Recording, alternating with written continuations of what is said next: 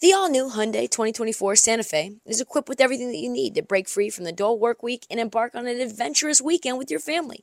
The all-new Hyundai Santa Fe's features, like available H-Track all-wheel drive, standard third-row seating, available dual wireless charging pads, ensure that you can take on any adventure. Available H-Track all-wheel drive so you can take on the dirt trails and kick up some mud. Standard third-row seating so your whole family can experience the thrill together. Available dual wireless charging pads so no one gets stuck in the great outdoors with a dead phone. I've been so pumped to take a couple of friends with our road bikes to some of the trails nearby, and now I can bring the entire crew, my dog, and all of our gear with that third row. Learn more about the new Hyundai Santa Fe at HyundaiUSA.com. Call 562-314-4603 for complete details. This episode is brought to you by Progressive Insurance. Whether you love true crime or comedy, celebrity interviews or news, you call the shots on what's in your podcast queue. And guess what? Now you can call them on your auto insurance too with the Name Your Price tool from Progressive. It works just the way it sounds. You tell Progressive how much you want to pay for car insurance, and they'll show you coverage options that fit your budget. Get your quote today at Progressive.com to join the over 28 million drivers who trust Progressive. Progressive Casualty Insurance Company and Affiliates. Price and coverage match limited by state law. You're tuned in to Heat Check with Trista Crick.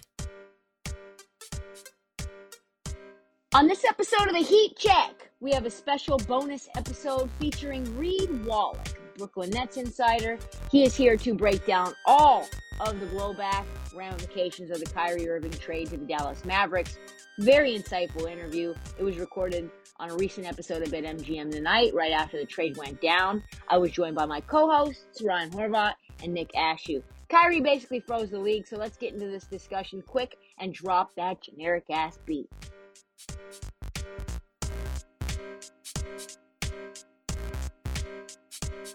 Of course, we had to start off the interview by asking Reed how he was feeling now that Kyrie was out of Brooklyn, and he gave a very thoughtful answer.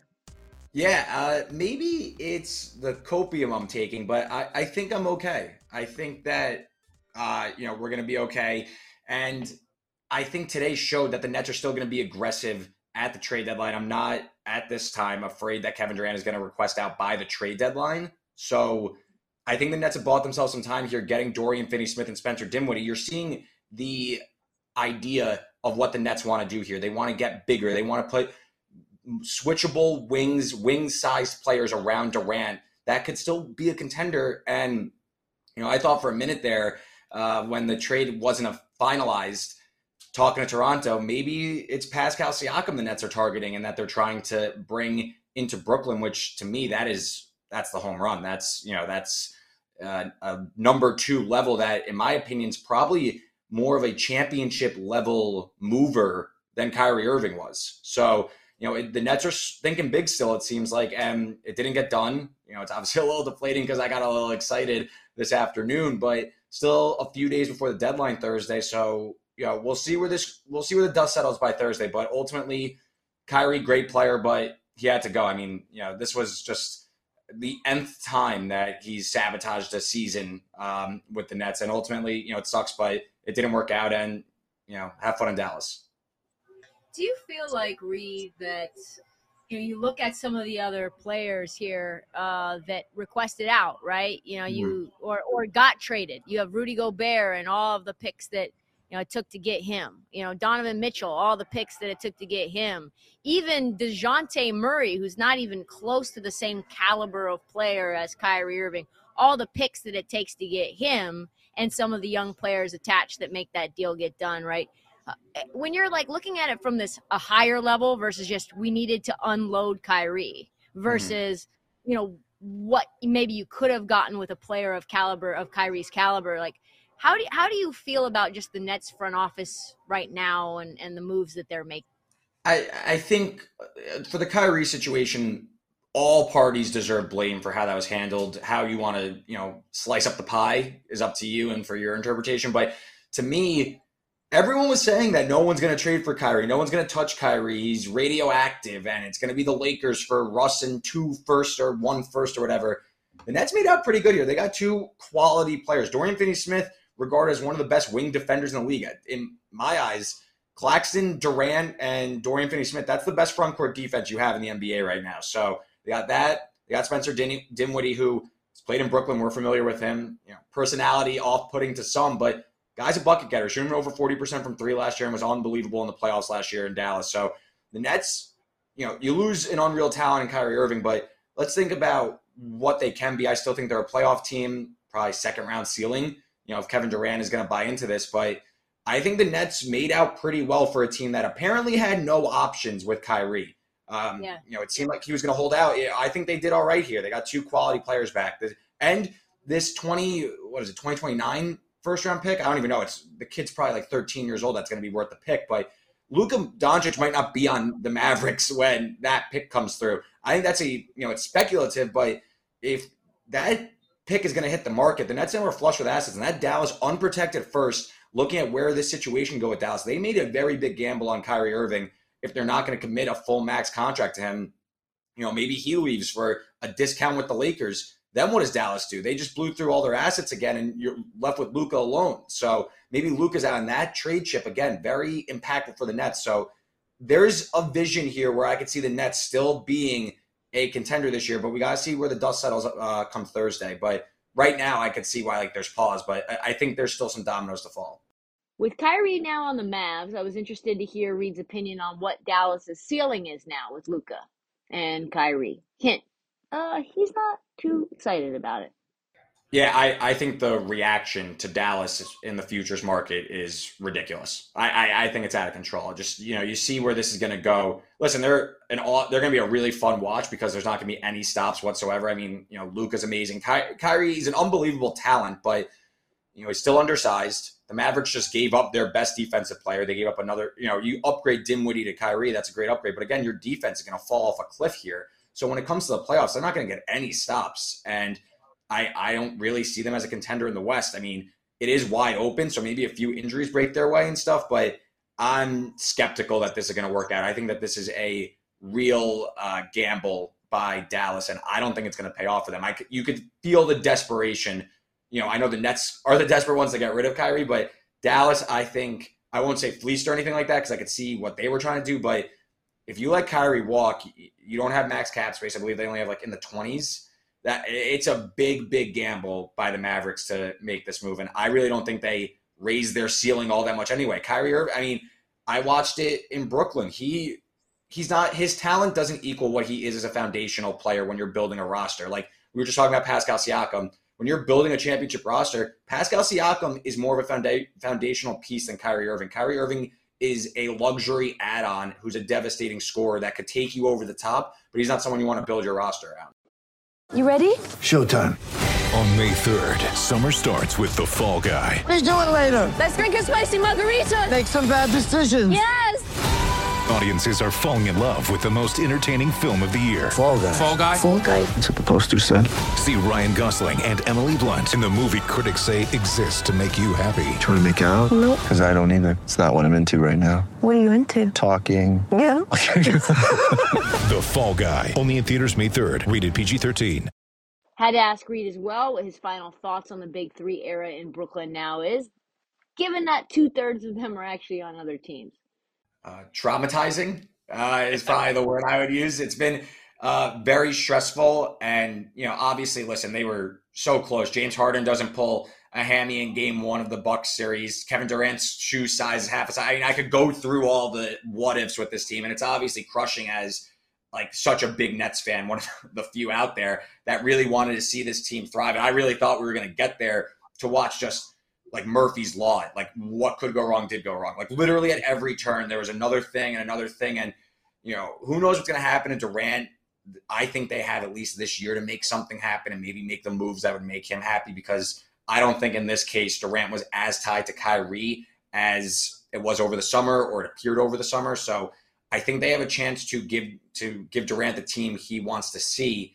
But it's really sad that, they get these all-world talents and they'll never get someone better than Kevin Durant. I'm pretty certain of that. So it's crushing to see that, they fumbled this whole thing, and it's been just a hilarious string of errors here. But, keep the faith. We got the Clippers game coming up in, 10, 15 minutes, and, we stay on the horse. That's why we're fans of these basketball teams.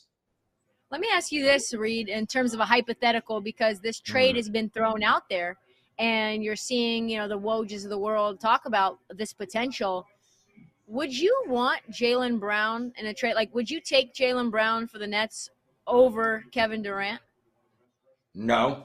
I am team keep Kevin Durant as long as humanly possible. I want Kevin Durant to retire as a Net if it were up to me. So that's where my head's at. I also I would be shocked if that happened. I really find that hard to believe that the best team in the league, the clear best team in the league, would trade their number 2 guy to get Kevin Durant mid-season in pursuit of a title. I find that hard to believe. I really think, given the time frame here, I just don't think that a Kevin Durant trade is going to materialize that fast, especially considering they made a move to get win-now players, and it seems like they're in the mix with Toronto where they're going to try and get more win-now players and try and woo Kevin Durant one more time. So I think, maybe in the offseason, if the Celtics flame out early or something, maybe that comes back up. But for now, I don't see a Kevin Durant trade materializing, and honestly, I would that would be the final blow for me if they give up on Durant too. So let's hope that they could keep this together for a little bit longer.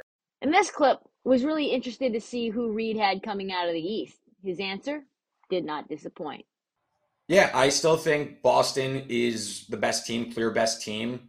I want to see where these deadline moves go, because to me, the East is the far and away best conference, or the better conference, I should say, than the Western Conference. So those are going to be the teams maybe a little bit more aggressive, trying to get into an arms race here. And again, the Nets are, I'll keep beating the Nets horn.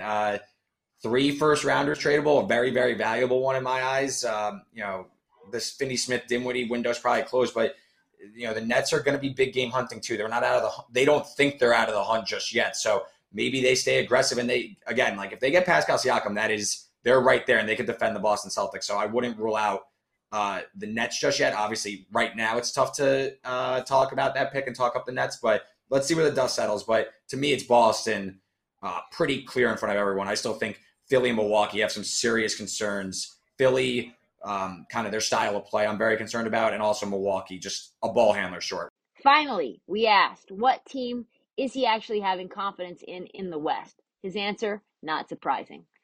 It's tough to see. It's tough to see. Yeah. I mean, I was talking long shots last week, and I thought Dallas actually, with Luka and Finney-Smith and the defensive prowess that they could put together, the style they play so slow and stuff, maybe they could be a nice long shot.